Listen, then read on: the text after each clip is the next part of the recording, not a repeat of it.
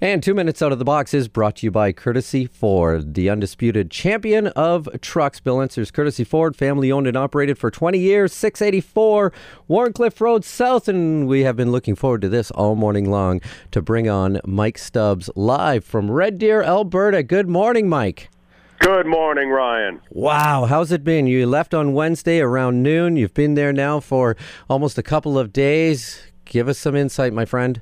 Well, one of the greatest pieces of news actually has nothing to do with hockey. I don't know if you can hear this in the background, but that's rain. And there has not been a lot of rain in Alberta for a couple of months. And so we have had a bit of a rainy day yesterday. It rained all night. It's raining pretty hard right now. And that has everybody in town pretty happy. Other than that, the fact that they have the Memorial Cup here, that has everybody really happy, and it gets to begin tonight.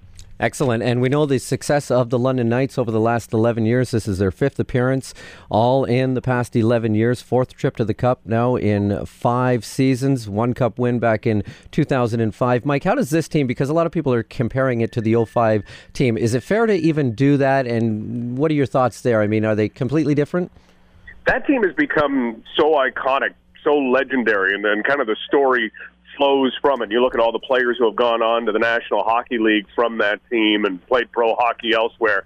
So it's maybe tough to do it, and maybe it's unfair to do it to this year's team. But I wonder, Ryan, you've hit on a great point.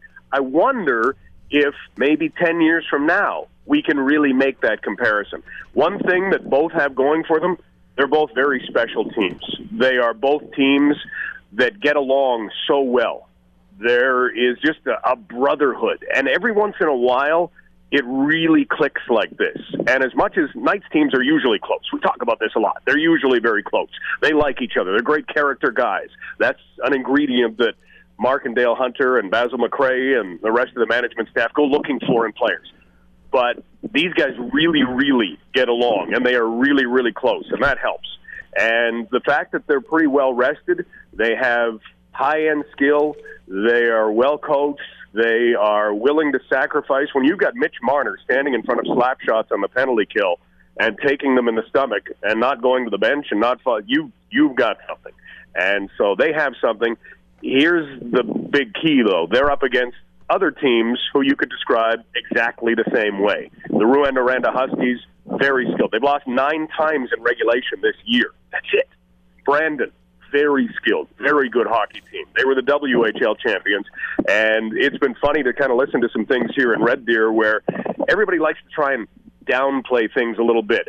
You always want to say, well, who's the favorite in this tournament? It's impossible to know until you get them on the ice.